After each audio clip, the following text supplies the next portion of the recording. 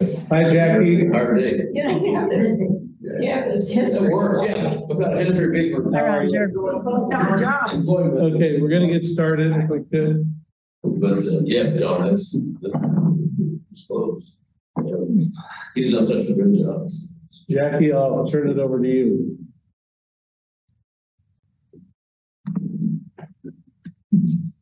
You don't have to read anything first? Well, I will after you welcome everybody and everything. Oh, all right. Perfect. Sorry, lots going on today. Well, yeah, welcome everybody to the September Lawrence Parks and Rec Advisory Board meeting. And I'll turn everything over to Roger to read all the important stuff he needs to read. Thank you, Jackie. Good evening, everyone. I'm a few housekeeping items for this Zoom hybrid meeting tonight.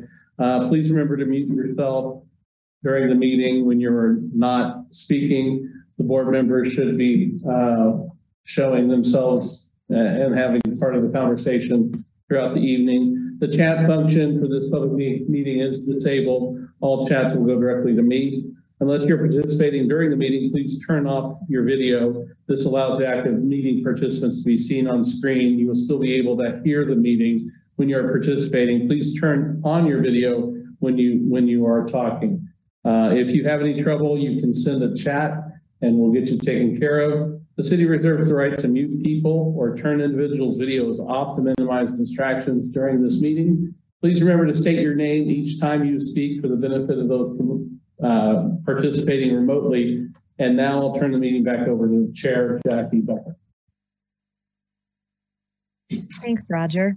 All right, well, to start tonight's meeting, our first thing we will need is to approve the minutes from our August meeting. If I could everyone take a look at that, then we'll be looking for a motion.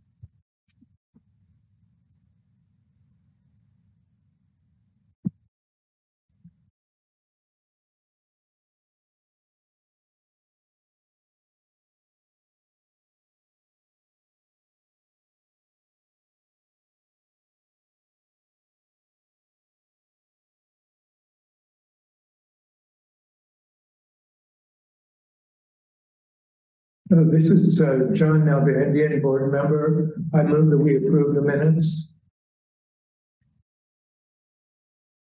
Marilyn Hull, board member, second. All right, we have a first from John Nalbandian and a second from Marilyn. Everyone in favor who is on our board, please raise your hand. Say aye. Aye. All right. Unanimous. Minutes are passed. It is now time for public comment. Do we have anybody that is waiting to speak today? They're all for the item number one, correct? Okay. Jackie, the folks in the room are for the first item. And I will just actually say that email that I sent a little bit ago with some comments we got at 4 o'clock today are kind of both for the item number one, but the other thing addresses something else that's part of it, and that's the tennis courts. Did all of the board members receive the email? Did you happen to see this that I sent? Yes. Pat and John and Andrea, did you guys receive that email? Yes, I did. Thank you. Okay. Okay. Yes, I did too. Okay, that provides you the information that's about the tennis courts. So, okay. And we don't have anybody online that's even wanting to speak. So. All right, so then we will look to the people who are at Parks and Rec right now to speak for public comment. This is John Nalbandian. Could we start with a review of the naming policy so we know who we're trying to advise here? Sure. Derek Rogers, Director of Parks and Recreation. Naming policy is from 2018. Was developed when Winnie was, I believe, the leader of the Horseshoes out by Holcomb, and that group wanted to name the Holcomb courts after her. Broken Arrow, I'm sorry, yes. And so that's when we start reviewing the policies. The existing policy was a little disconnected, and looking around across the country, we developed an administrative policy that involves the Parks and Recreation Board. And so the goal of the naming policy is recognize a firm's citizens organizations that have contributed significantly to the city of Lawrence or the community through notable volunteer and in-kind efforts, outstanding service, or financial contributions by naming park equipment or features in their honor. It needs to maintain the aesthetics and integrity of our parks and rec areas and public open spaces. Welcome to everyone. The policy itself, the policy of Lawrence Parks and Recreation is to reserve the naming or renaming parks and recreation facilities for circumstances would best serve the interests of the city, as well as ensure the worthy and enduring legacy of the parks and recreation system. The department reserves the right to refuse any naming submissions at the sole discretion for any or no stated reason. Consideration may be given for an outstanding individual who has given a substantial and lasting contribution to the Lawrence Parks and Recreation, the city of Lawrence, or the state of Kansas. Let's see, procedures. All requests must be made in writing to the Parks and Recreation Director, should include the following: Janice Richardson formally requested the Lawrence pickleball players to honor Evan Yorn with a sign naming the Lions Park pickleball courts after him, and that's located 700 Lions Street, Lawrence, Kansas. The narrative she provided: he helped form and nurture a new community of players that span all ages and demographics. He created a culture of sportsmanship that simply does not permit negativity. He acted as a liaison between parks and recreation facilities, and he personally handled all manner of pickleball-related issues, both personal and professional. And of course, he was also our community's first official pickleball ambassador. Although you will see 5 names at the end of this request, there easily could have come from hundreds more, because there is no way to adequately express the affection and appreciation we have for him. Respectfully submitted by Janice Richardson, Lynn Gimple, Liz and Ron Calloway, Nancy Hodges, Linda Carr. The other recommendation was from Steve Dirks. His the brother-in-law to Evan Yorn. Stephen lives in Dallas. It'd be nice to name the courts after him, and so that was on and on. So the request is from the following, which was provided in Janice's email: current name, location of park, recreation area, facility, and feature. The proposed name of feature. Reasons for the proposed name. Significant contributions made by individuals or organizations deserving the name recognition. Names of individuals or groups supporting the proposed name. And then we go to B, all proposals for naming or renaming shall be reviewed by the Director of Parks and Recreation and the Lawrence Parks and Recreation Advisory Board for approval. Features approved for naming will be reviewed biannually by the board and continue additional every 2 years after that. Naming of park equipment feature does not preclude the Parks and Rec Department from making changes to an area, which may include removal of name feature. Person or organization that names feature is responsible for all costs to create and install sign. All signs must be approved by the LPRD director. Repair to signs is the responsibility of that person that paid for the sign. Signs that are repaired in a timely manner will be removed by LPRD staff. And so that's the administrative policy in a nutshell. So I was John Nalbandy, a board member. Who has the final decision? It says the board, it says the director and the board. So does that mean we have to, how should we interpret that? Or how is it, do we have past practice? We really don't, because the horseshoe, I don't think it happened. I think when we passed away. No, she was allowed. But I can't remember the sign. We gave them the approval, and then I'm not sure if they put a sign up or not. Okay. You gave approval at your level. Okay, so there's a director approval. Correct. So it would have been this, and so it'd be a recommendation from the board to the director. Okay. Okay, that's good. And just to clarify, Roger Steinbrock, Communications and Special Events, we do have a naming policy for facilities and parks, which is currently residing in legal, being reviewed, that the board had worked on with me, with a subcommittee. And that's overarching for parks and facilities. This is the amenities within the park. So not to get people more confused. So for discussion, we could go through the public comment, Yeah. and then I could have the one written, but Roger, your Yeah. recommendations. Right, well, I think it goes back to Jackie, since you did Okay. your presentation, if the board has questions of staff first, and then we will hear from public. And then you go back to Jackie for questions back to staff. All right, Jackie Becker, Chair, are there any more questions for anyone on the board right now regarding the naming policy in relation to the pickleball courts in North Lawrence?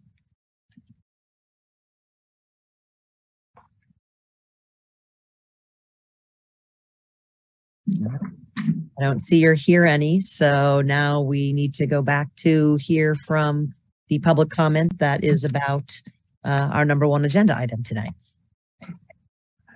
If people want to speak, if you come up a little closer to that circle there, because those are mics, so they're. I'll tell you what, how about I leave a pen and you can write down your name and we can we'll have a public record. I need to get back into that process of having the sign to just Your name's fine. Thank you. We haven't had these kind of public meetings.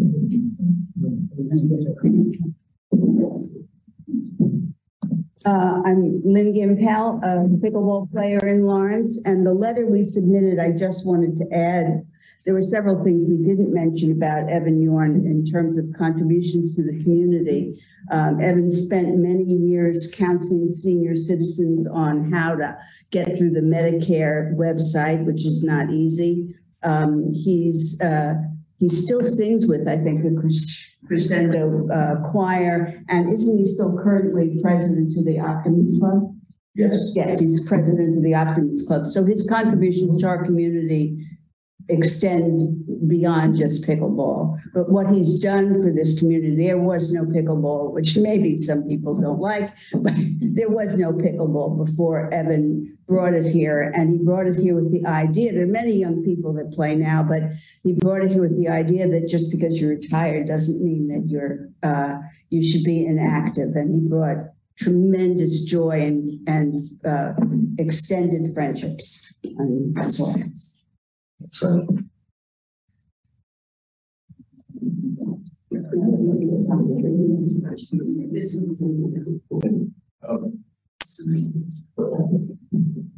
My name's Tim Smith, pickleball player. Evan has built a community of players that you'll never probably hear from because there's so many and they're so scattered and so varied throughout the community. People play all hours of the day in different places. But he was the central figure. If you talk to almost any of them, he probably taught them how to play. He holds all the instruction classes in 2 different places, does this all for free, still does it. And so not all pickleball players, but we're all pickleball players trained by Evan Jordan. So that's what I have to say. Thank you. I'm Janice Richardson, and I'm the one that started all this months ago that is moving slowly, although hopefully quickly now.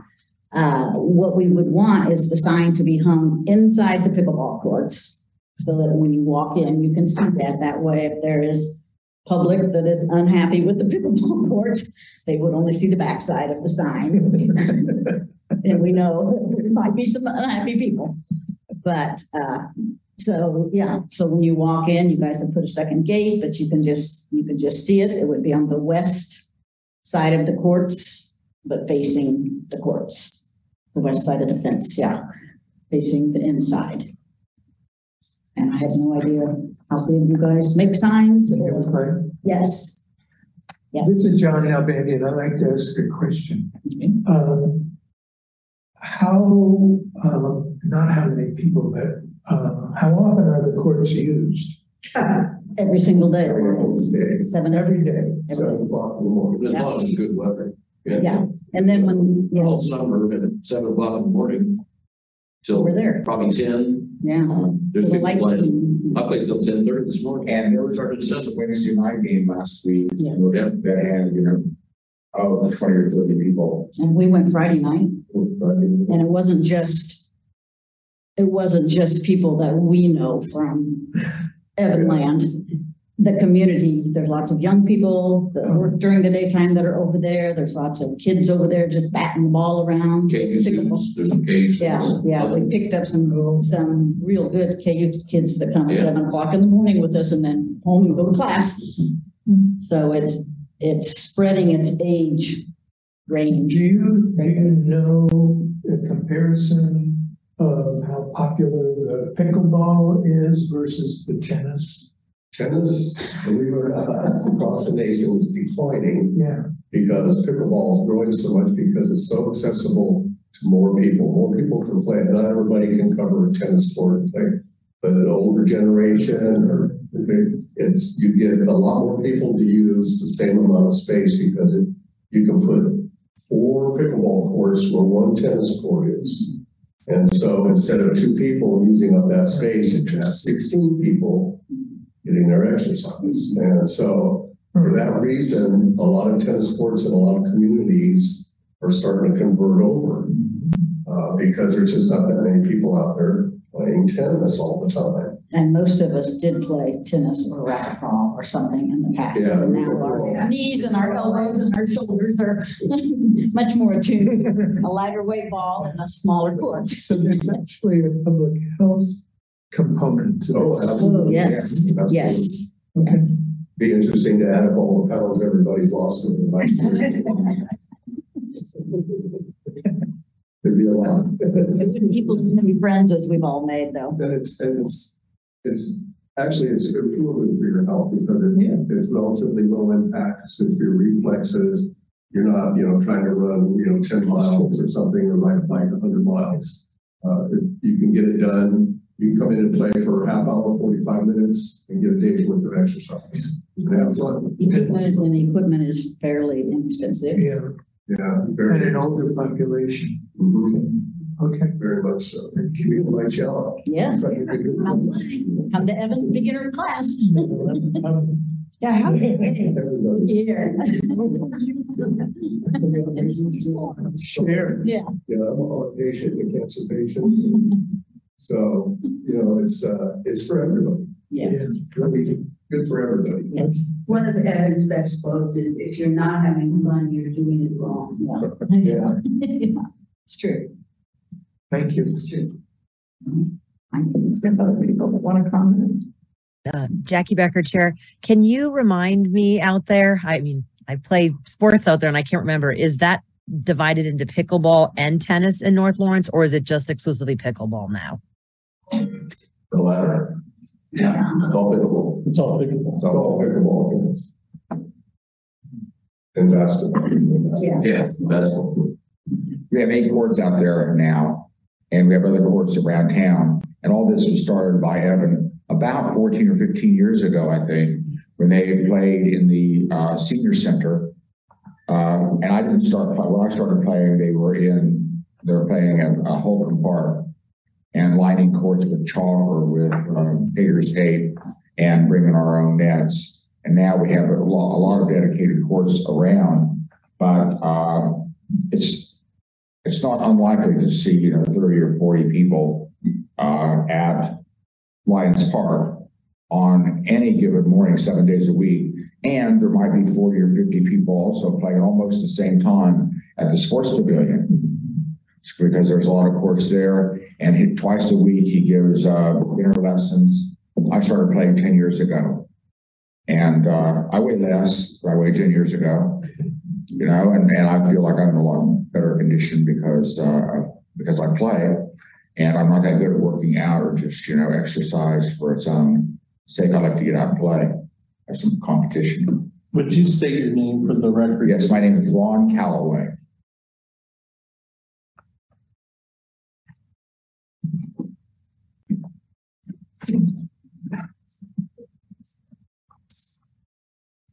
Mike Wilson, pickleball player, but I would just remind everybody of the history in the city now of naming facilities. Fred the Victor Trail, George Williams Street, Lynn Goodell Street, Watson Park. I even had my name on a urinal in the sewer plant. Some employee said, F you, Mike Wilson. So, yeah, Lee Icefield, this is not something unusual, and it's not, the real important thing to me is it's not renaming Lions Park. Yeah. We don't want to, there's no intention there. It's just the course and a small, you know, not a big, huge flashing sign or anything, just a recognition. And it's not overwhelming. It's not going to overwhelm the park. It's not going to overwhelm the Lions, the history of Lions Park itself. So thanks. Derek, you want to read the comment that we all received? Yep. I'll read from the North Lawrence Improvement Association. Bear with me because I'm not as good as reading doctor's script. I like my own handwriting, but I challenge there. Two Parks and Recreation Advisory Board. North Lawrence residents and the North Lawrence Improvement Association want our tennis courts back. The tennis courts were stolen from the North Lawrence residents. North Lawrence has a retired tennis pro that lives in North Lawrence and helps kids and adults learn to play tennis. Residents do not want to name our courts Evan Yorn pickleball courts. Must go back to south side of the river. Neighbors do not like the noise that paddles and balls make when game is played. North Lawrence residents play tennis, not pickleball. We want our tennis courts back. Sincerely, the residents of North Lawrence Improvement Association, signed Tip Oil. Roger, is there any other written or email? Okay. And I read Steve, Dick's, and Janice's, and we heard Janice's comments. Probably in the 6 years that I have played pickleball at Lions, I have maybe seen people playing this before the additional forecourt were made, which was last year and a half ago. I probably saw people playing tennis, and they really weren't playing tennis. They were just batting the ball. I mean, not even a tennis game, 5 times, which would be once a year. Now, granted, I wasn't there 24/7, but I was there every day. And it was, I don't know when they played. I mean, maybe they did before pickleball was around. I don't know. But, yeah, and I checked to see if Woodlawn School had a tennis court, because I thought maybe they did. Because yes, I feel bad. We took away the tennis court because some people did want things, and we wanted to snap at the tennis court. So then I felt bad when we were taking away the tennis court. But I don't remember seeing very many people play tennis. So, Okay. Well, this isn't a request for what they want. This is a request to name. So Yeah. yeah. if you guys want to deal with the tennis court issue, that we're not objecting to that. That's right. Tennis courts are fine. Yeah. But I don't think you're considering changing what's there now back to tennis, which is what they want. They want that. So Right, and with the cost of things, just an FYI, whether you build pickleball courts or you build tennis courts. yeah, I was with the director for Poland the other day, because we haven't bid courts out in a long time. They recently did a bid on tennis courts, $300,000. Yeah, 300,000. I don't know how many courts. But if you look at concrete costs and some of the other costs of construction right now, so whether we build pickle or tennis, that amenity is expensive. And so it's just an FYI. So I get the neighborhood saying, yes, we would like you to build a tennis court and do something else. But even a bathroom's over $100,000 now to put a real restroom. What's the water feature? Couple $100,000. Keep going. We'll talk about that later. It's approximately $600,000. The costs are there's only so much money that the city can play with, and we got a lot of competing Well, interests. there's building housing right across the street from them, so they're probably going to leave people complaining about the noise of the water. People are living with it. Actually, I think there's only, I don't know how far, I mean, I know the sound of pickleball goes pretty far. The trains are there too, so, you know. The train tracks, and you can't even say the score because the trains are running through, but, you know, we're used to them now, we kind of like them, but, there's only, I think, 2 houses that actually face the pickleball courts, and the rest of them are down on the other side of the baseball fields, and There'll be new ones when those there'll be some new ones, I think they're building. duplexes are Right, trying. they're big. Otherwise, there's only 2. There's only 2. We bought the corner lot and took a house down because of flood issues years ago. We bought that house because it was so much money. But that'd be a place to put them. And the other house, the little one, the one on, that was really big. They had a garage sale this last summer and they came and parked their cars over there and the lady was very friendly. And I said, oh, you want to come play pickleball with us? And she said, well, one of these days I'm going to. And I thought, okay, I guess you're probably not the one complaining of the noise. And then she would be the one that would be the closest to it. So. Well, is a motion in order? Yeah. Do you want to go? Yeah. I have Jackie Becker, Chair. I have a quick question. To Derek, to your knowledge, has anyone else in North Lawrence recently complained about the pickleball courts, or is this the first time that we've heard from North Lawrence or residents in the area about the noise? And Derek Rogers, Director of Parks and Recreation. Ted Boyle is the only person I think who is representing the neighborhood that has complained for the last few months about the noise. I was like, what is the noise? And if you look nationally, I don't play pickleball, so correct me if I'm wrong, there is a different sound of the pickleball hitting the ground that it makes more of a ting sound than would be a tennis ball sound. Yeah, it's a Different kind of ball. sharper tennis ball, getting softer. So that's, But let's go back to Mike's comment, which is we're talking about the appropriateness of naming the pickleball courts, Yeah. not whether we should have them or not. correct, which goes back to my question. I've got one real quick, Jackie, if you're okay. At the 30,000 foot level, what is the intent of the policy? It's the best served interest of the city of Lawrence, as well as ensure a worthy and enduring legacy for the Parks and Recreation system and the individual that made the lasting contributions. So the question I would throw out, would you consider naming another pickleball court, say over at Sports Pavilion Lawrence? Where it would be a win-win, or does it have to be at Lions?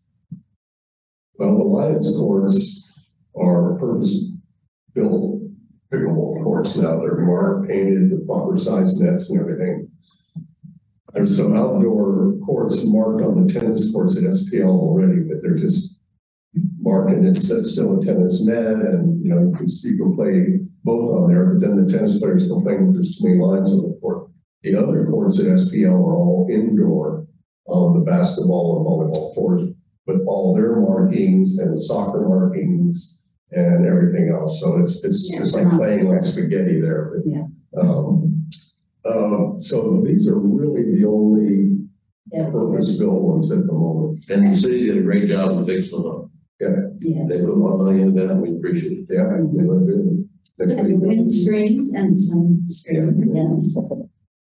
This is Marilyn Hull, a board member. I would like to move approval of the naming of the Lions Park pickleball courts in honor of Evan Jorn.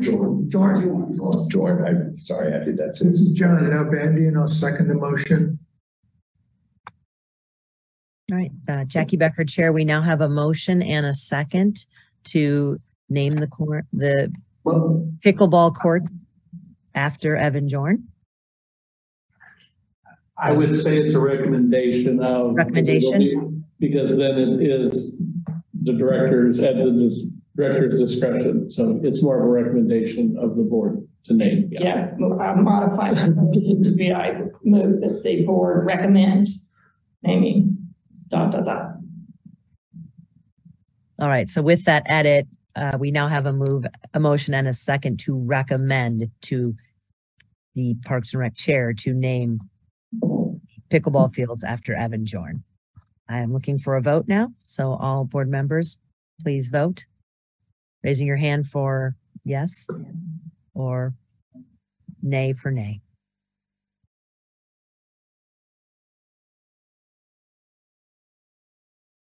Andrea?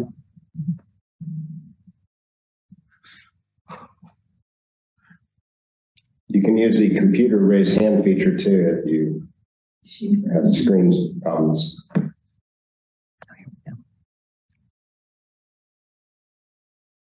Andrea, are you able to hear us right now?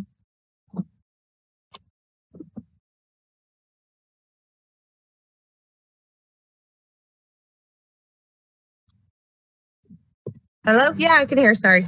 Okay. So we just had a motion that we're voting on it for the recommendation, and I'm looking for a yay or nay from you.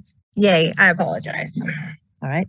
So that appears to be all yay, and the recommendation passes. Thank you, everyone, for showing up and your support for a sport that you're absolutely passionate about. We assume we'll work with you on raising money and all the details. So we'll get back if you approve it. Yes. We go forward and we'll get back with you. So thank you, everybody, for coming in. Thank you. Thanks. Thank you all so much. Great. It's a secret. It's a secret. And you'll know. That's going to be exciting. It's a public meeting, just so you know. Yes, public meeting. You're kind of muffled, so you're going to speak up a little more. Okay.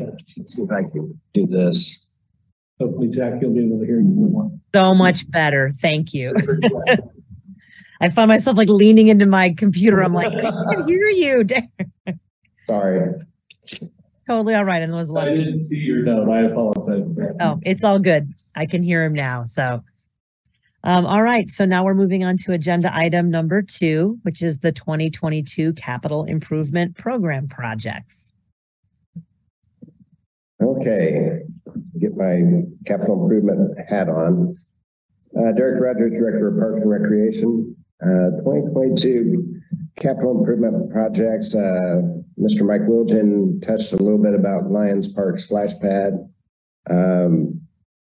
It's about $200,000 over budget. We had budgeted for approximately $400,000. Mark can fill me in or fill us in at the end if I miss anything in the pennies. It's still to be bid. So the question is, how do we come up with the additional $200,000 to build the 2023 splash pad, which would be starting in 2022? So then we talk about the water tower park improvements. We had set aside $125,000 in 2022 to provide amenities in the water tower park when the water tower comes down. Water tower is not scheduled to be completed till spring of 2024, and that's provided parts arrive and everything else. So the $125,000 that was planned for Water Tower Park would go unused. We had a public meeting with West Hill Neighborhood Association and Hillcrest Neighborhood Association, and I don't know if they, and the residents that came out to talk about this at a public forum at the Water Tower Park and what our thoughts were to use the $125,000 and get their feedback for the splash pad at Lions Park. And then we will use some of our existing funds within budget of Parks and Recreation to make up the $200,000 total. That's the plan. That leaves us without, that means that we need to plan to do a public engagement with the neighborhoods around Water Tower Park this fall. The proposed timing we're looking at November. And so that's the draw circle. You send a letter out, you reach out not only to the neighbors, but you reach out to the people living in the apartments, you reach out to the presidents of the fraternities and sororities, let them know there's a public meeting and what should those amenities be. We get the capital improvement designed in 2023 to be submitted with the 2023 budget and for 2024. I believe in talking with Planning Development Services, the commission approved amenities for at least $125,000. So there is a time more so than scoring. But in talking with the neighbors at the meeting, and we do this with other neighborhood associations when we go into a park, they're interested in doing fundraising to add to the amenity. KU 804 Studios said, hey, one of the individuals that lives in the neighborhood works for that and says, we would like to be involved. So we're getting head nods there. So we're getting multiple wins. And then could you bring in potentially Evergy or somebody else? So they could, at the end of the day, get a really cool project, and it should score better even in the CIP by this synergy.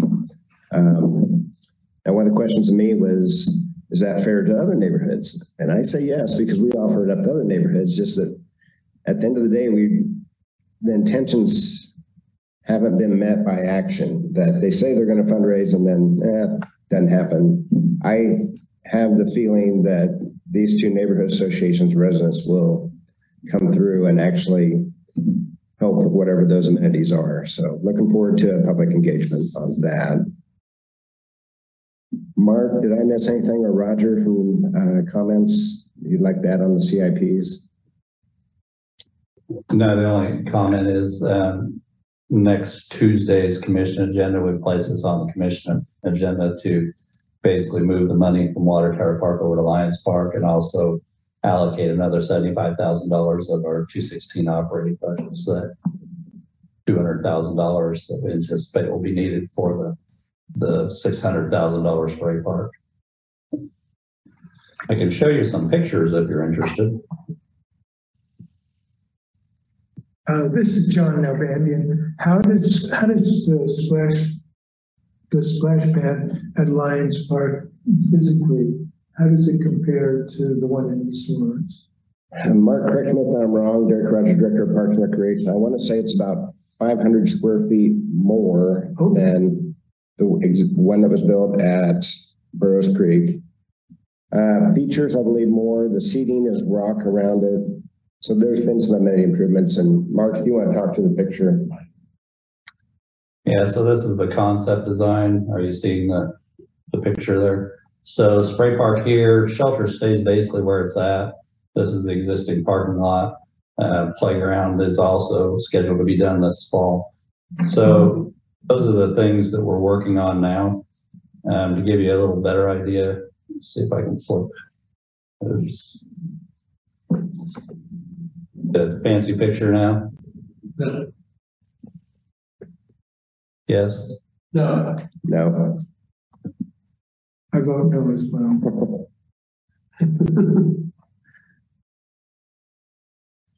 How about now? It is, yes. Okay, so that's a concept drawing of what we may be looking at for that spray park. And this is one vendor, so we have 2 or 3 different vendors we'll be bidding it to. But it's going to be a little bit more substantial than the one we did over in East Lawrence. I think we all learned a little bit from East Lawrence that one's maybe a little bit small, especially when we get crowded. So the concept on this was to spread out spray features a little bit more and give us a little better footprint. The East Lawrence splash pad, John Abandon, East Lawrence splash pad has that enclosed area for, what is it? Mechanicals, to the water. I didn't see any facility like that in the drawing. Is it behind the brick wall, essentially? Yeah. Can you see this? Oh, over there. Yeah, so the mechanical systems will be basically the same as what we have in East Lawrence. So it's a large pump / coronation pit, then a water holding pit, and then a drain pit. Honestly, this is where a lot of the money is, and it's behind the fence and you can't even see it. But that coordination system, so it's coordination and a UV system sits behind that fence. And that's what allows the spray features to cycle on and off. So it's all computerized system. So when you hit the button, you get different events based on, you know, the timing we have on those computerized spray nozzles. Jackie Becker, Chair.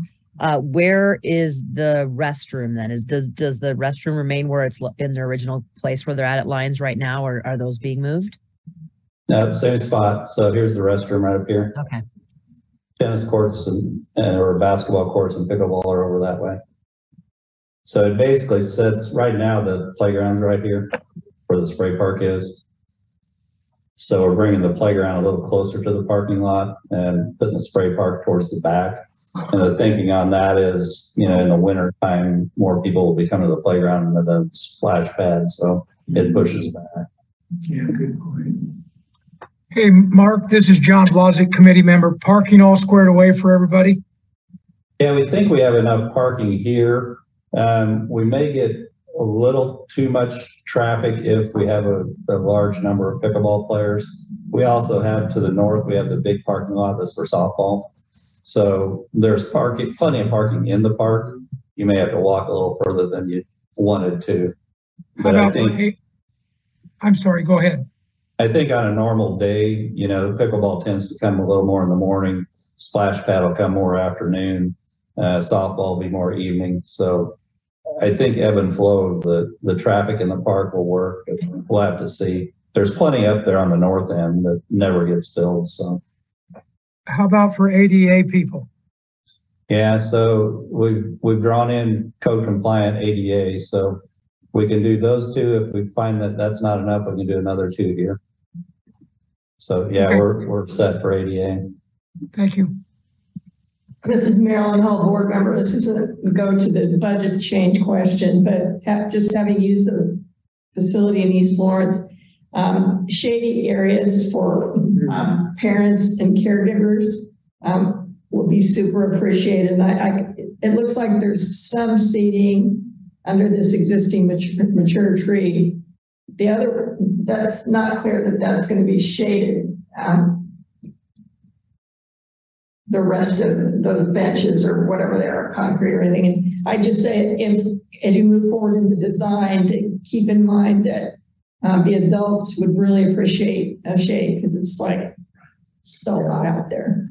And benches, benches and shade. Yeah, Mark, I think that when we designed this one, we were a little smarter than the first one. So that's why we kind of pushed this back into the trees a little bit. Originally, the splash pad was out here, which I think we would have the same problem from afternoon through evening. So assuming we can keep the mature trees alive, and some of them are ash trees, so they aren't in great health. But either way, I think we can provide shade features. We've talked about the one over in East Lawrence, perhaps going in with some type of umbrella structures or something on that west side to get a little shade for the seating there. But it is a little glaring out there during the day. It does motivate the adults to get into the splash. I'll say that.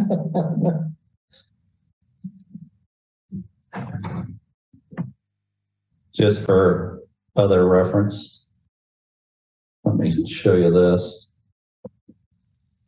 So you're seeing the playgrounds. So we currently have the playground concepts out. So we bid a couple of companies. So this is one of the concepts from Game Time. And then there's another concept from AFCO. So what we've done is we've taken these concepts that we've received bids on that we know are within our budget. And then we're taking those to the North Lawrence Neighborhood Association, asking them their opinion. It honestly doesn't matter a lot to us because we basically put together a bid package that said, give us your best shot for less than $100,000. So all the companies kind of came back with their own. Can you show us the drawing 3D JPEG? It's not showing up. It's behind the other one on our screen. This one? There you go. Yeah, exactly. Thank you. So that's from AFCO. Can you see that one now from Cunningham? Correct, yeah. So those are two, in my mind, a better concepts. We have a couple of others that we weren't really excited about. But we'll see what the neighborhood thinks. And, we can work with them. If they think this one's a lot better than the other one, we'll go that direction. Great. Jackie Becker, Chair. Will there be ADA accessibility between the playgrounds and the water park so kids can successfully go between the two? Yes, everything we're doing in that park is accessible. So all the sidewalk connectivity to the bathroom, to the spray park, to even the playground itself has ADA access features. So this one's pretty easy because North Lawrence is so flat. There's not a lot of hills to climb over there. But yeah, anything we're doing new has ADA in mind. Jackie Becker, Chair. Also, what about bike parking since we're adding so many amenities? Will something like that be available at that section of the park? That's a good concept. I think we added a few bikes right there in the corner of the parking lot. Now, will that be enough? I'm not sure. If not, we can go further along that north side of the parking lot. Jackie Becker, Chair. Thanks, Mark. Yeah, I feel like with this being such a neighborhood space, we might see a lot of kids biking there too. So maybe thinking ahead for how busy this park could become, let's make sure there's plenty of parking for bikes. Yeah, in the future, 2024, we're scheduled to replace that shelter. So as we're doing this funding swap, we may have to talk about, does the Water Tower Park money get pushed in front of that shelter replacement, or does that get rearranged if there's no financing available for additional, because basically we're saying we have to get $125,000 to Water Tower Park in 24. So that might be a potential project swap, but we'll see when we get there.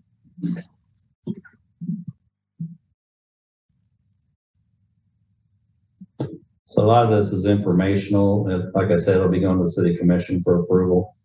And we think we've done enough homework ahead of time that the Water Tower Park folks, neighborhood, won't be up in arms that we're taking their money and moving it elsewhere.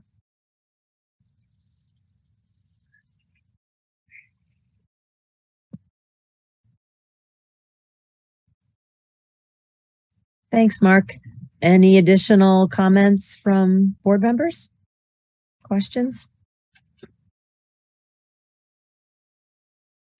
All right, not hearing any more. I think that's really exciting to see how neighborhoods can work together and make some trades. And, hopefully that leads to something bigger and better for Water Tower also and gets Lions the brand new splash pad. Thanks, Mark.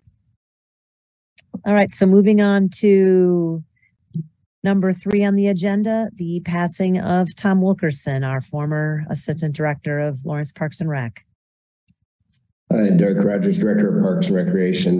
Tom Wilkerson passed away. He was 76 years old. He was our previous Assistant Director for Lawrence Parks and Recreation Department.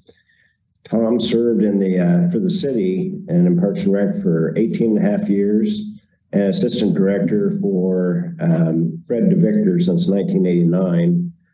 Tom was instrumental on many large capital improvement projects in the Parks and Recreation Department, to include the Indoor Aquatic Center, which is phenomenal and probably the biggest project we had, in my opinion, to date, at least one of the coolest. I came to Lawrence in 73. He was as the Director of Recreational Services at the University of Kansas. During his tenure at KU, he was a member of the design team for Robinson Center and was responsible for equipping the facility, and became an assistant professor and taught classes in recreation administration. Wilkerson believed that the passage of the sales tax in '94 in support of Parks and Recreation was not only a great achievement, but also a reflection of the community's commitment to the first-class city, being a first-class city. It showed that this community sees the importance in having programs that are respected across the state. The community has always emphasized the importance of how parks and recreation areas help the economy and are a reflection of this community. It's really a community attitude, which is assisting the development of parks and recreation services we have today. I think that he was very visionary and did some awesome things for Parks and Recreation. He was loved by many. There was a great tribute at the Sartor Gallery to to his legacy and everything he did and from his family. The previous director, Ernie Shaw, had some great comments, and it was for something that is demoralizing, was very upbeat and a great send-off and tribute there, Tom Wilkerson. So, Roger or Mark, anything you would like to add? Well, for me, Roger Steinbrock, Communications and Events, I came in August of 2002, so I'm passing 20 years up. He retired in October of 2002. He was my supervisor when I took the job, and for some reason, I never met him during my interview. And I remember saying to myself, what an idiot you are. You didn't even meet the person that's going to be supervising you. And a week after I had started, he came into my office and said, well, I'm going to be retiring in October. And so that, it was kind of funny because I had just come from someplace that I had 3 other retirements of supervisors. And I'm thinking, this must be me that's causing these people to retire. But I got to know him after the time period of him retiring. And, he did a lot of other things in our community. He was on the Boys and Girls Board and also was a Mason. I know that that's a big part of his life that continued, clear up until he was a secretary and treasurer, and actually recruited other people to become Masons as well. And their focus is on youth and community. And I know that he raised a lot of funds. And as Derek mentioned, the 94 sales tax, or 96, which is 94. I get confused. I apologize. I had a 96 sales tax in my hometown where I was, so I always get these two confused with the dates. But the 94 sales tax, he actually was a lot of the budget side of things. And so he orchestrated a lot of the management of those projects. I mean, in terms of the budget side of things, we had project managers, from what I understand, of the different projects, but he was the person that kind of oversaw the budget for the department. And I've heard stories of just how he handled the budget. So I think he really did a lot for the community with the funds that were there, and made sure how to stretch the dollar as far as he could. And I know that Marilyn, I think you may have been the one that posted online I had done when he retired, I wrote a press release, or a news release. I guess we didn't really press it anywhere. But the news release kind of spoke to the trail system. And, and that was kind of Fred's thing too, in terms of the visioning that was part of Parks and Recreation. And to me, it was more of the envy across the state, being somebody that was away from Lawrence and not really connected with recreation, but had my hand in it from when I was in high school, and having my directors, Steve Snyder in Salina, contacting Fred DeVictor in Lawrence. And Lawrence was seen as this community that really cared about health and wellness. And I actually experienced that when I came 20 years ago. And have continued to see it grow today. And I just applaud this community for not only funding us, but having the foresight to look at the health and wellness of its community, to help them, help themselves, having the recreation facilities open to the public for free of charge, and just having the amount of green space and trail system. To me, that you applaud the community, but it also takes leaders like Fred and Tom to really steer that money and get it into the right direction. So I know I've spoke too long, and Mark, you may have some other things to say, but he was a tremendous individual for our department and did things the right way. Yeah, I don't have much to add. I worked with Tom for about 5 years before he retired. So he was a good guy, had some good vision, and really pushed that sales tax through that kind of dedicated a lot of the funding that we have on some of our major projects. So good guy, going to be missed. And I would also say that he is one of the places that people can present memorials is to the We Folk Scholarship Fund. To date, we've had about $1,200 come in that will help supply youth with scholarships in the future. So.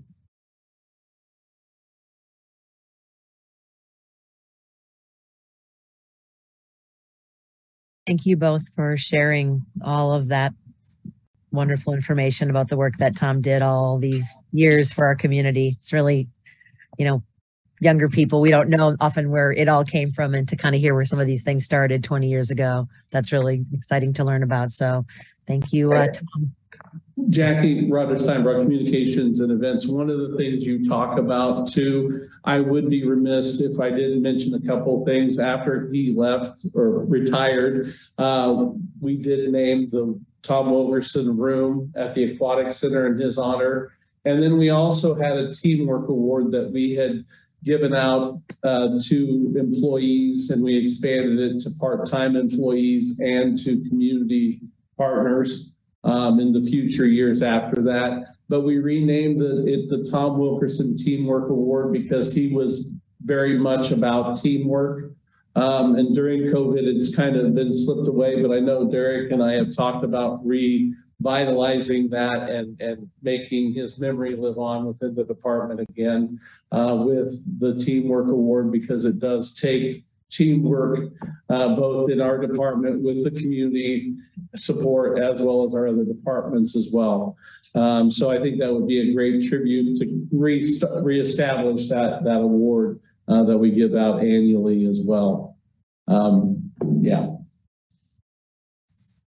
And I also, KRPA, he did receive some awards, and I know that Fred and Ernie have been discussing and talking with me to maybe do a nomination for him to the Hall of Fame for the Kansas Recreation and Parks Association. So we need to get some paperwork and some things written by October to get him in for next year. So we're hoping to get that accomplished.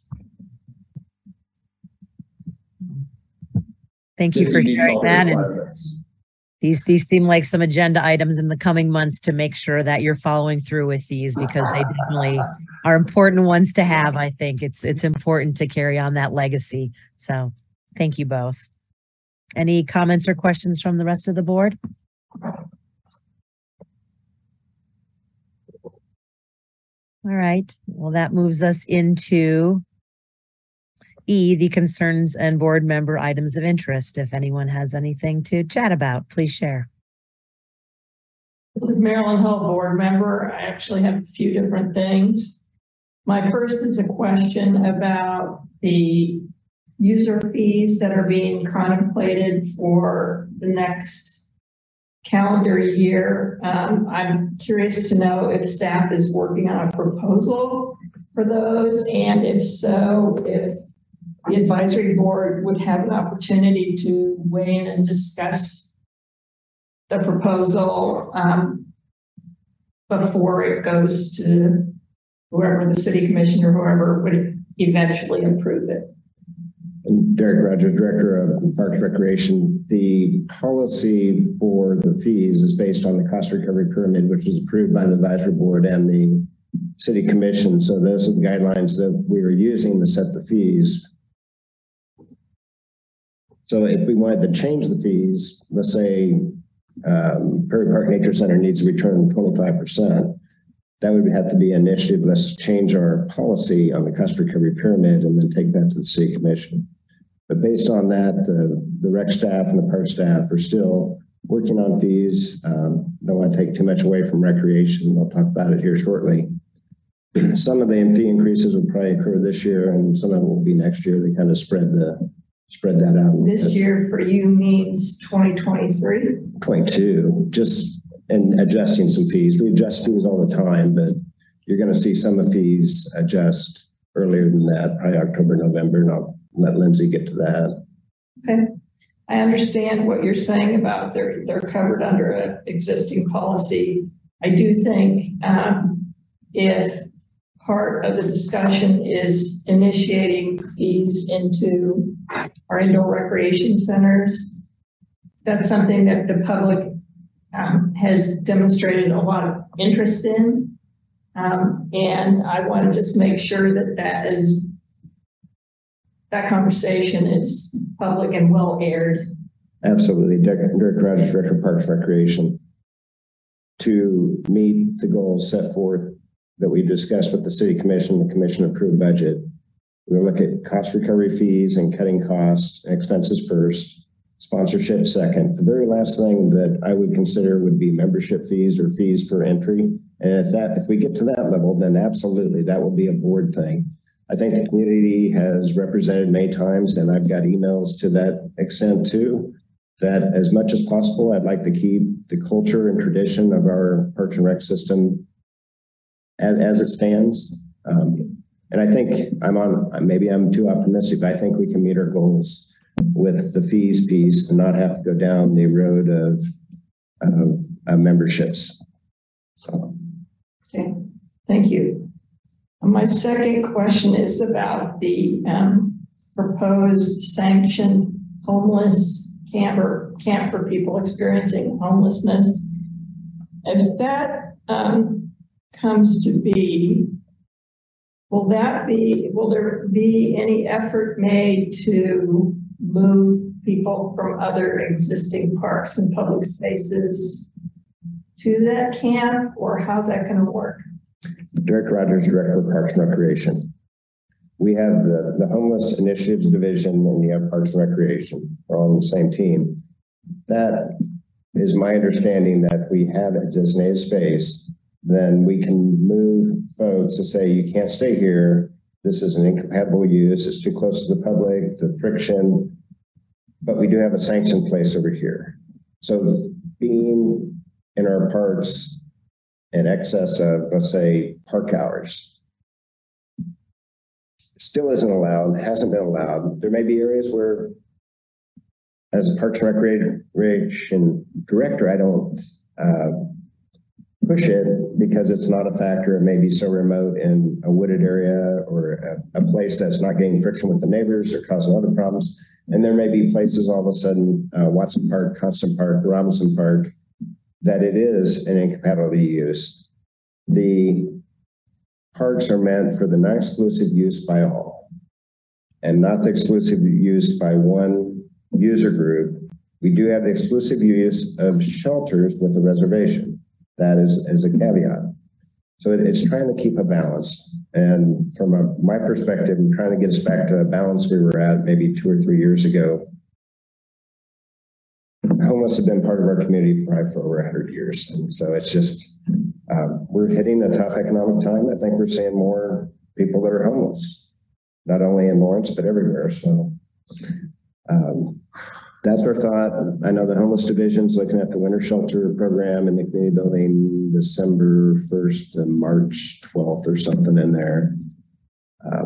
We continue to work. I continue to work with the homeless division, and it seems like there's not too many days go by that we're talking about either issues or what they're proposing. So. And just related to the same general issue, is there a way for park patrons to report individuals in parks who are behaving erratically? If it's a safety issue, or if they're behaving erratically and they feel threatened or safety, call dispatch or 911. That is always the first choice if you don't feel safe or secure or something erratic. If it's this individual is acting odd, but not really as, I don't feel a threat of safety, there are numbers that after hours you can call. So on a park shelter, we have an hours if you have an issue, or you maybe had a reservation and you're coming to your reservation, your shelter, and it's like, this individual won't leave, or these individuals. And so that becomes a dispute. When you reserve a reservation, there's a number you can call, and that gets Parks and Rec involved, and then they can take it to the next level. Hey, I need to call police or fire or get somebody some help, or maybe it's the hospital. Roger, do you have any thoughts on email? Are you saying just erratic, but not a safety issue in a park? I've had a couple experiences lately. One, where a gentleman was shouting profanity at me when I was with a couple young children. The other, I was with young children again, and an individual appeared to be under the influence of some substance, was not making direct threats, but it felt like a questionable situation to me. And I wasn't sure, you know, other than just we're leaving, I wasn't sure if there's anything I could or should do. In that situation, I'd call dispatch, and because it doesn't sound like I can leave, but this may or may not be a safety issue for another person walking through the park. We're safe, but I just want to make the community aware, and it'll be out there on Facebook and Police Scanner. And right. Roger Cyber Communications and Events. We also have folks that email the Parks Rec email, Parks and Recreation email, and there is the homeless division now that's actually, I think that's brand new. So we're trying to figure that out and how that all works together. And so those things come in to me, and I forward them immediately as soon as I get those to folks, so that if there is something that's immediate need, like he said, call 911 and get just the police number. you did bring up a great question. I'll ask them to see if they won't set up a generic email. It might just be something, hey, or a phone number. You know, something's not right here. Maybe that would be a first. Yeah, and I think that's why we're still setting it up. So I think these are great points to bring out to make us think and figure out how we can help the community, everybody in the community. So thank you. That would be appreciated. I mean, I don't just want to dial 911 every time somebody looks like they're under the influence, but it would be, I guess it'd be helpful to me as a patron to sort of know, all right, if this seems like a slightly unsafe or questionable situation, what's the best and most compassionate way to deal with it? Right. You know, I think John Nalbandian, board member, I think that our impression of 911 is an emergency number. I bet an analysis of 911 calls would probably not necessarily bear that out. Yeah, PD dispatch, that's usually when I call. I see a street light out, I see a trim down, a tree down, I call dispatch, and then they work that after hours. Let me give you that number. Dispatch meaning 911? No. They have a non-emergency line. Yeah, it's 785-832-7509 will get you the Lawrence Police Dispatch on. You know, I saw something that just doesn't look right. I saw an individual at a park looking in car windows. Maybe they locked their keys in their car, maybe, I'm not sure, but it at least brings the awareness that, hey, let's go see what's going on in the parking lot. Can you repeat that number? 832-7509. 832-7509. Okay, thank you. Terry, John, go ahead, Jackie. So I was just curious with that phone number, is that available at most of the parks when you enter with information, or could we add a QR code or something that has that information out there so it's not going to 911 and we know that there's better ways and that we could use a different number to hopefully, discuss or notice things that might be happening at a park? I'm good. Derek Rudge, Director of Parks. I'll let Mark answer that, see what his thoughts are. I think that's something we need to check with the police department and see what they would prefer on handling non-emergency issues, whether they prefer us called directly into dispatch or how they would like us to handle that.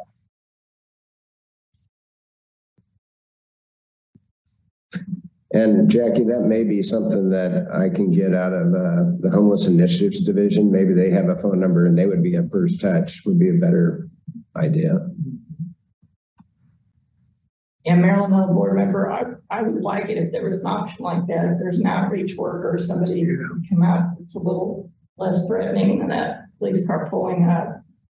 but that has the training and know how to, Yeah, de-escalate. de-escalate. That's the word I was looking for.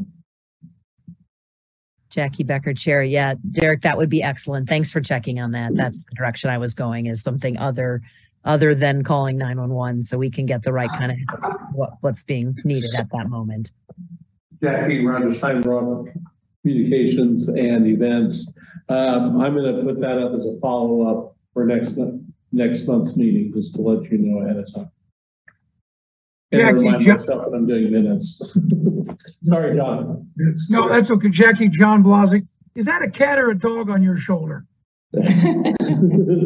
This is my cat Toasty, and he's just being a little troublesome.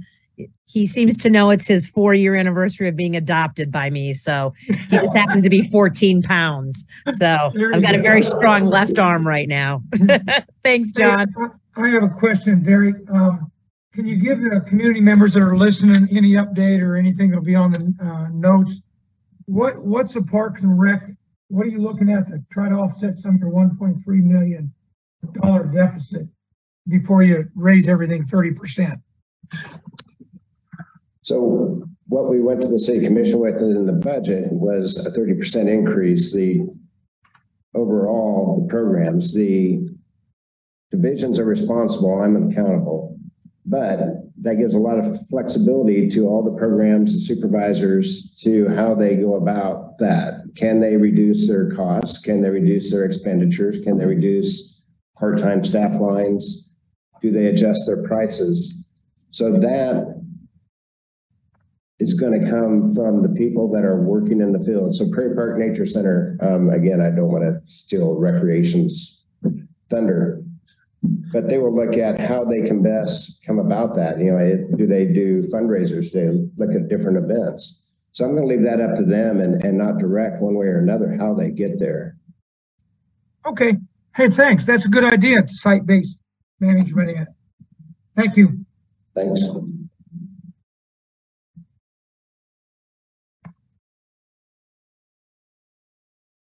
Any other additional board concerns, items of interest from other board members? All right, not seeing or hearing any more.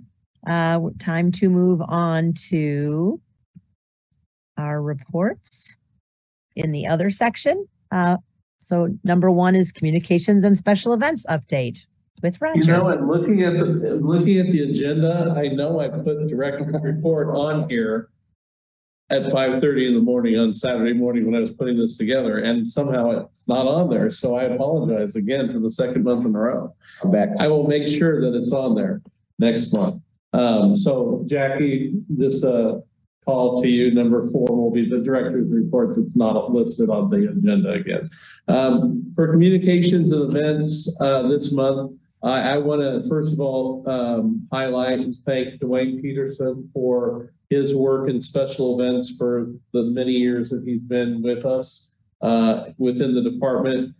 Since the new division's kind of been formed, and he was doing community or special events, and then also working as facility operations. He had a lot on his plate, and some staff had been resourced out that he had underneath him as well. So he was getting stretched pretty thin, and he just served the Fall Arts and Crafts Festival that was held on Sunday was one of his final events, so to speak. I mean, I'm sure he'll still help us as much as he can with things, but I just wanted to highlight his many years of service and special events, organizing the city band program, the summer brown bag concert, a lot of community events that were free, pretty much. The egg hunts in the park, there's a lot of work that went on behind the scenes that he did and probably didn't get a lot of recognition for. So I just wanted to thank him for his assistance with the special events in the community for the years that he's been here a lot longer than I have. So I know it's been a long time for him, and hopefully he will now be able to focus on the facilities a little bit more and and give them the love and attention that I know that he's brought to all the things that he's done. With that, we are holding a bike rodeo and helmet fair next Saturday, this coming Saturday, September 17th from 9 to 11 at East Lawrence Recreation Center. We're teaming up with the fire department, the police department to issue helmets, bike helmets. We had looked at also doing skate helmets too. They're a little pricey. So what we're going to do is in the spring, have an event specific to skateboarding and probably pair up with our open house that we had and kind of help develop that. We're also looking at reigniting the safety fair that's been kind of thrown around within the city over the years in August, right before school starts. So we're going to start that planning in January to get things moving there. As we mentioned, we had public engagement on August 24th with the neighborhood, the Water Tower Park neighborhoods, I should say. And we're looking at having public engagement in October with, like Derek said, we're going to pull addresses and kind of get that meeting set up in mid to late October to get things started, and then have meetings following that into the new year prior to the CIP, so we can kind of develop the plan a little more before it goes before the CIP program. And then Hannah Ballard, she has been hired by the city to do public engagement, and that's at the city level. She works for Porter, and so she'll be assisting us in our public engagement with the community going forward. In terms of right-of-way approved events or things that are being worked on, currently coming up, as I said, the Fall Arts and Crafts Festival, we blocked the street. Old West Lawrence neighborhood block party was this last weekend. Downtown Lawrence blocked some streets area for the sidewalk sale, and they also have to get permit for that because it's in the right of way. The Free State Homecoming Parade was on the 9th. Lawrence High's Homecoming Parade is the 21st. Tenantstone homeowners are having a Battle of the Builders on the 24th.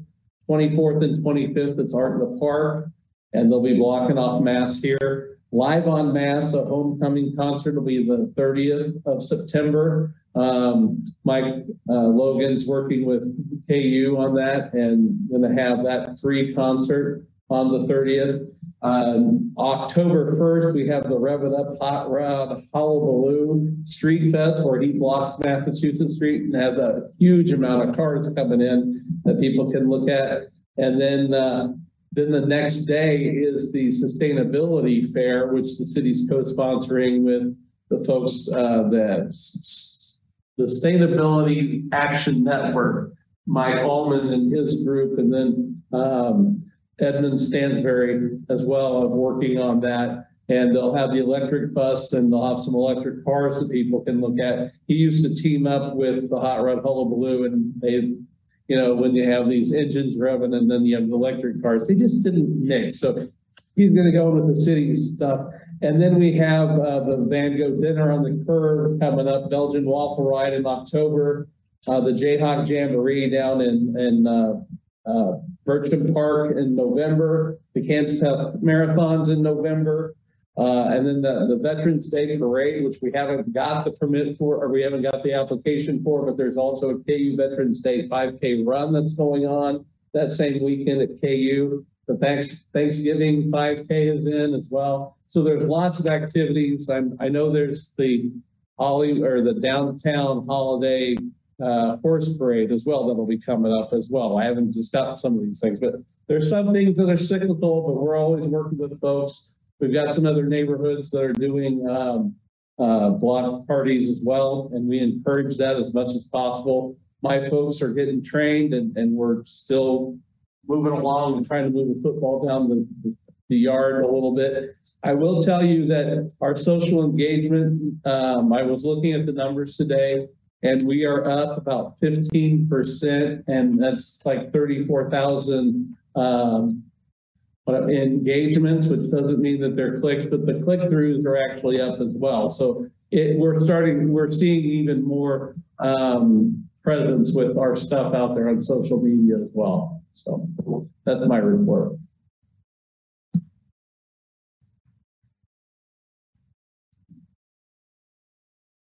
Any questions or comments for Roger?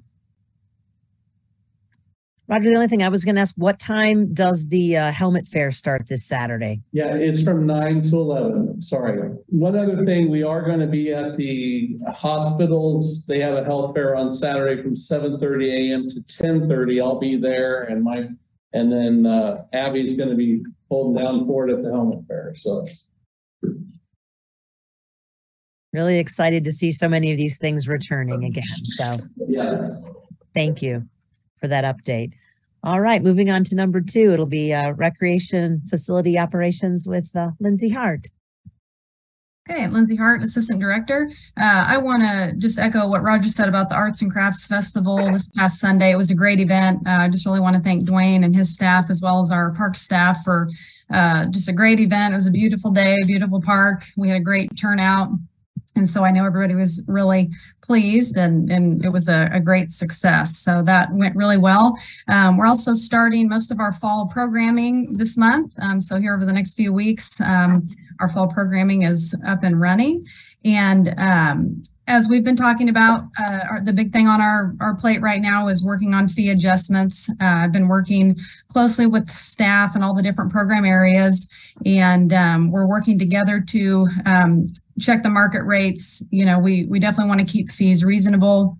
And, you know, we're looking at these user fees and making adjustments where we feel it's appropriate to help us, you know, achieve our revenue goal for next year. But we do plan on putting some new fees into effect in October and November. So it will be over the next few months and not necessarily waiting until January 1st. But again, we're still tweaking the details and kind of getting final numbers put together, and we'll be giving those to Derek for final approval to roll out over the next few months. And I'll be working with Roger to get some news releases out, making sure our patrons are aware and have a heads up before those go into effect. And we'll make sure we have signage at our facilities and things like that. But it will include our, you know, parks and shelter rentals, facility rentals, golf, cemeteries. We're also working with the individual program areas. And in addition, we're obviously working very closely with Prairie Park Nature Center. They're going to be making some changes to, make the facility and their programming more sustainable. And on that note, we are having an open house for the Prairie Park Nature Center on Saturday, September 24th. That's going to be from 2 to 4 p.m. And again, we'll be getting some marketing out for that soon to share with the public. But we want to invite neighbors, supporters, you know, the community, and give everybody a chance to give some feedback. We want to, you know, talk with the group, and especially since we had such great support that came out to the city commission meeting through the budget process. We want to talk to them a little more in depth about, you know, how they can continue to support us and ways that, again, we can make that facility more sustainable. And that is all I had.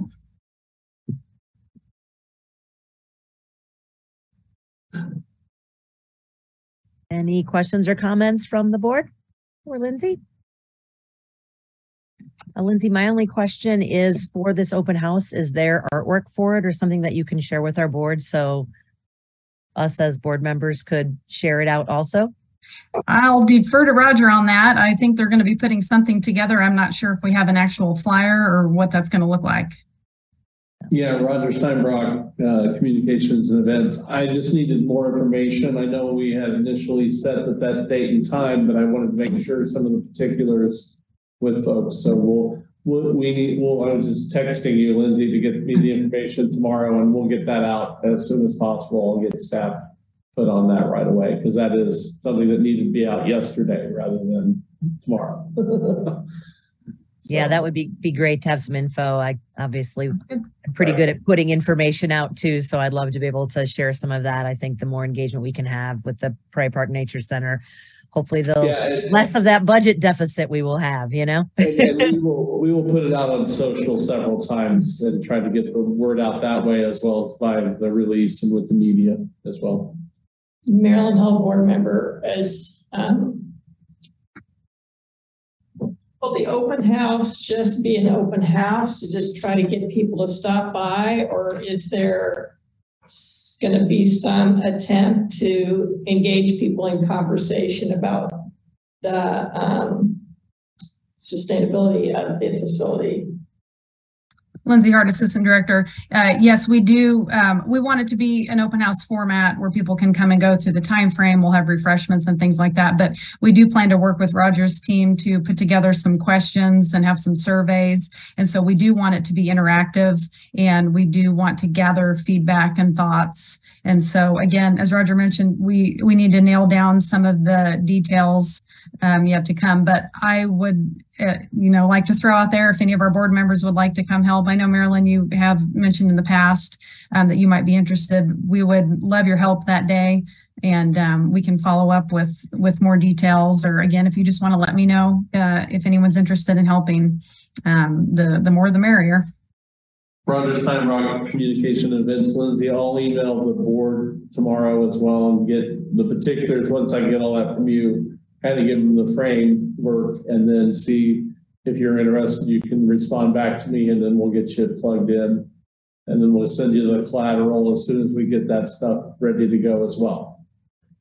I would love to see the invitations include something like, we need your input, so that it's clear to potential attendees that it's not just it's not just a cookies and punch deal, that you're actually seeking community thoughts and input on how to improve the center and make it more financially sustainable. Great. Jackie Becker, Chair. I think that's an excellent idea. And yeah, continue to share with us on the board, and maybe some more of us can make it out that day. Any other questions or comments for Lindsay? All right, hearing and seeing none. Moving on to number 3, Parks and Facilities Maintenance with Mark Hecker. Mark Hecker, Assistant Director. Hit on a few things. Just the general maintenance of the parks is always interesting in September, because we're kind of transitioning out of those summer months and getting into fall. So we'll be doing a lot of turf renovations. Our staffing tends to dwindle a little bit as we get out of the summer months, so we're pretty stretched. But staff are working on a number of projects, both CIP level and then smaller projects that we want to finish up before winter. So CIP, we're still working on the splash pad over at Lions. We're still working on the playground at Lions. We're working on the Broken Arrow shelter renovation. We're working on the Eagle Bend Golf Course pump station, which is the irrigation station we're replacing, hopefully by next spring. So those are some of the bigger ones, but I thought if we have just a minute here, I'll share with you the City Commission last Tuesday approved the 2023 budget on second reading. So we now know what some of the CIP projects will be in 23 and through 27. Obviously they can still change, but this is what's scheduled if you're seeing my chart here. So these are the 23 projects that are currently funded. So installing artificial turf out of YSC, upgrading some lights on baseball, softball, skate park improvements. This one's the best one, replacing the sewer lagoon liner. I think everybody's excited about that one. Playground replacement, we're trying to do 2 a year, so we'll continue with that. This is parking lots and road improvements. We're trying to do a couple $100,000 a year, replacing one of our aerial bucket trucks on Forestry. Then you see a whole list of Lawrence Loop projects. So some of those are new and some of them have been on there before. The first one here, the grade separation of South Iowa, is a new project. So either we'll go under Iowa or over Iowa, that process. 8th to 7th is over, it's that little gap we have from Santa Fe over to 8th Street. So that'll get filled in. This one's a little bit new. We had 2 projects proposed. So we had proposed a project from 7th Street to Constant Park, and then the Kaw River Commons group had also proposed a project that covered the same ground. So we merged those projects. So 2 years worth of planning, then we're going to go for a larger $7 million grant at federal level. So that one's new. This one's been on for a while, Michigan Sanders Shaw, and then trail system markings. So 23 looks great. 24 is also tentatively approved, but you'll start getting into artificial turf on some of the other fields, baseball, softball infields. This is where we start picking up the outdoor aquatic center plans in 24. We start to build it down here in 25. So it's kind of exciting to see the projects that kind of made the cut. The ones down here in the gray are the ones that did not make the cut, but I tend to just look at the ones that actually got funded.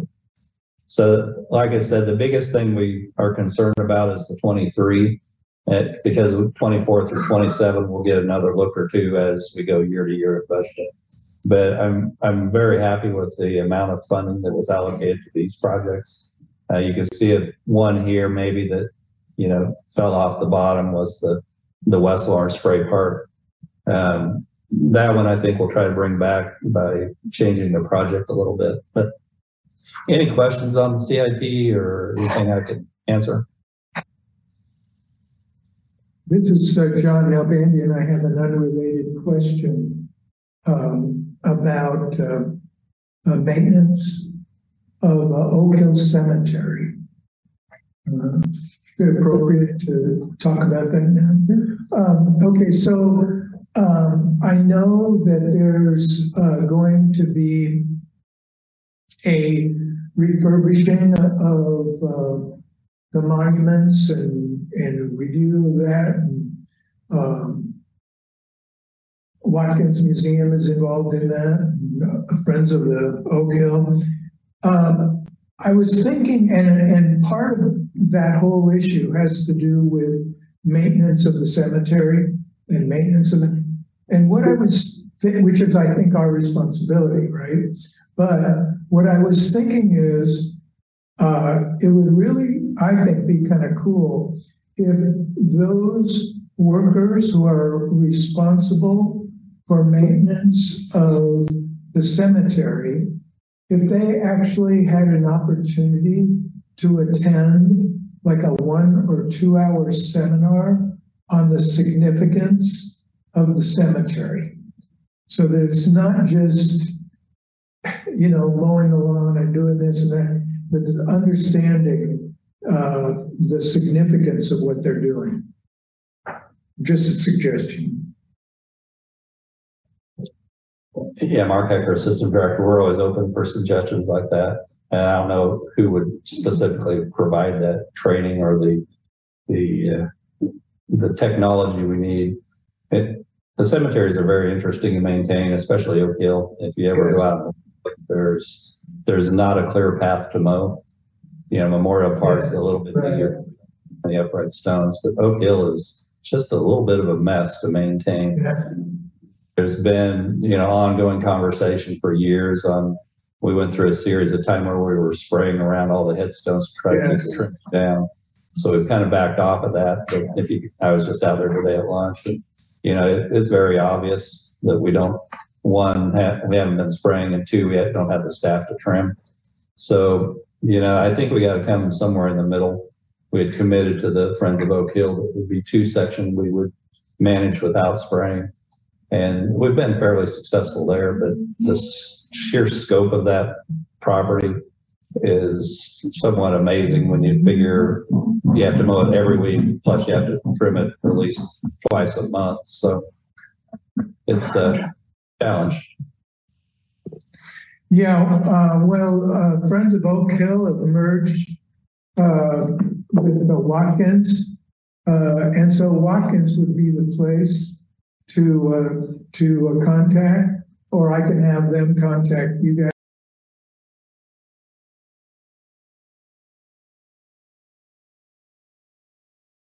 The importance of Oak Hill. That'd be great. Okay.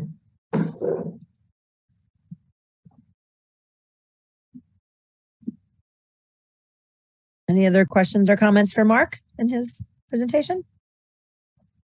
All right.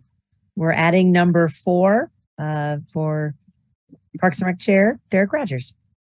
And Derek Rogers, Director of Parks and Recreation. Everybody did a great job of covering things. That the only thing I think I'll expand on is the Lawrence Loop that we went back to the City Commission. There was 2 projects. One was the Kaw River Commons. They had design money to design from Amtrak Station, basically 7th and Jersey, to Constant Park. And so that would be the water route. And then we also had money set aside to design the route across land. And so what we did is merge that So we'd both be trying to solve with one concept design architect would be able to present multiple ways to get from A to B. And then that should a better stewardship of financial resources, but it should also mean that we can better compete for grants with the RAISE grants or federal grants instead of the federal grants looking at, well, you got a land route here that solves it in the water, which does the city really want? And we'll forget them. But it will also look at the dollar cost. So I think the Colorado River Commons is about $7.7 million. The land route could be $1.5 million overall. So this design concept, I think, moves us in the right direction. So once I finally was able to wrap my head around all these great brains in the city that are trying to move 5 steps ahead of me on, let's do this, this, and this, and this makes more sense, to get the 30,000 foot of what they're trying to do, I go, I get it. That sounds like a good plan. So the same firm will be asked to provide 2 alternatives. Is that what you're saying? To explore all alternatives. And so what I hear from some of the MSO engineers is they've exhausted a lot of the land routes, whether it be on the street or do they do sidewalks or multi-use paths.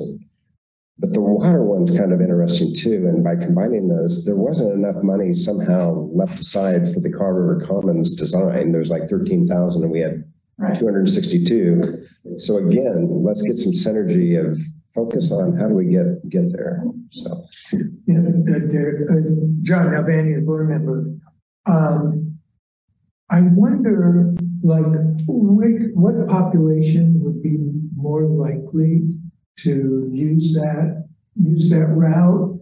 And I'm thinking, like, if it's people in East Lawrence to get to the park, people in the park, whatever, downtown, the elevation would be really pretty important. I mean, to make it easy for people to do that rather than, you got to walk your bike up the trail. Derek Rogers, Director of Parks and Recreation, the Sustainability Network, Michael Allman, he's about purpose, and it's about traveling to businesses and using the loop for that. I'm more about the recreation of having a loop around Lawrence. And so I met a couple individuals, a man and his wife and their dog, and I can't remember if they're traveling across the country, and he writes stories and there's competitions. And so I met him. He was looking for, how do I get around the loop and where's a good place to start? And so we talked about the first place, if I was going to park and start, if I could park at Hobbs Park and start at 11th and Burroughs Creek, there's your ADA section. Yeah. They were both my age or a little older, and he's like, well, my spouse may not be able to take the hills as well. So I go, well, this is a great one. Go out by the wetlands and do some of that versus if you started off at Monterey and Peterson, I'm going to go start up a nice big neck way out. But it goes to the same question of how do you get from the Amtrak station to Costa Park? Yeah. Well, and why do you get, why? Because I know in the Friends of Trails, there was discussion about, from a transportation perspective, a land route that maybe goes through downtown and to the pool could really serve some kids like at East Lawrence that are trying to get to the pool.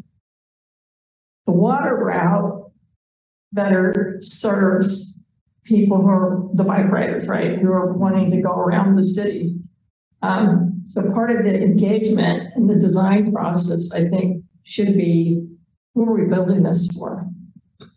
Well, that's a good point, because I was John Nalbandian, board member, because my fantasy is that the Lawrence Loop becomes a tourist attraction, and that bikers all over the country or the Midwest want to come to Lawrence because it's one of the few places where you can actually, ride your bike around the whole city. We have, races, and, stuff. So to Marilyn's point, I like the idea of a spoke or spurred, and that goes back to the waypoint signage, which I believe is on the funded list for 50,000. Head nod, Mark, is that a yes in the CIP? The 50K? I thought I saw that still on there. What? Wayfinding. Oh, yeah. for 50. And that would be, hey, you start, you might be on the loop, but if I take that spoke or spur, I'm going to go straight to the downtown pool or whatnot. The other thing that I find interesting in my scope, as I'm looking around, where do our bike trails go? My vision is about a half mile outside of city limits. Draw that around in a circle. So when I go meet with the county just pushed my boundaries out 2 miles. So you take 2 miles from 6th Street and K10. That puts you at Kanawaka Corner. So then draw a line down. Now you're going down the Clinton Lake. You got the Landon Trail. How do we connect to Topeka? So we really need to start getting our vision a lot bigger than, oh, how do we get around this neighborhood? Let's really be visionary. How do we connect to Topeka? How do we connect to Baldwin, the rails to trails? So now I got to take 2 miles south of the SLT by Baker Wetlands. Look how far 2 miles gets me south in Douglas County. So that's what we really need to be looking. We're jumping way past the Wakarusa Valley. We're getting out there. Now, granted, that may be 30 years from now, but we need to start doing that planning now. And so anyway, that's just my thoughts. They kind of set me back a little bit. I'm going, but you're a mile and a half farther than I'm thinking. Anyway. Well, I know that the county, Maryland Hall board member has been talking about the open space planning. I don't know if that process is underway yet, but I hope the city and the county are working together to think about all these connections. Yeah. We're working together right now, and we're both aligning with the same goals of more recreation and opportunities and protecting and sustaining the environment for the community. Well, John Nalbandian, board member, I was reading, I came across a really interesting article the other day, which was talking about, and it was sort of data driven, about the relationship between open space and like neighborhoods and health, the health of the residents. And I don't think we do enough in our, I don't know, but I don't think like the connection between community health and urban planning, I don't know that it's as prominent as I think it should be. And I'm on the department, the public health department, the board. I don't think we do enough of, connecting those things. I would really like to see some connection between public health and Parks and Rec. I think it'd be cool. Okay, Krebs, Director of Parks and Recreation. And the other time we talked to developers is, and Parks and Rec does get a lot of ditches. We've got some fantastic ditches for recreation, but we also have to start thinking about those neighborhoods and new developments. They're going to need pocket parks with amenities, with park features. And so we have been engaging with PDS on, we've got to do a better job of getting land set aside in future developments. When we get there, we have Panasonic getting ready to go out by DeSoto. DeSoto's population is 4,800. Eudora is about the same. They don't have lot spaces. I was meeting with Eudora today too, in their Parks and Rec. So all the communities are kind of scratching their head. We have a lot deficiency and a housing deficiency here in Lawrence. And so everybody's thinking and scratching their heads on how do we get that moving. So when those employees come in, hopefully they look at Lawrence and go, what a great community. And they have houses that are affordable. And parks. And parks. we win in the parks. We really do. Parks. So. Playgrounds. That's all I have, Jackie. Thanks, sir. Thank you. Thank you, Derek. Any other comments or questions? No. All right. Well, with that, it takes us to our next meeting will be Monday, October 10th at 5:30. I'm assuming we'll continue with hybrid unless something else changes. I'm sure Roger will let us know. And looking for a motion to adjourn.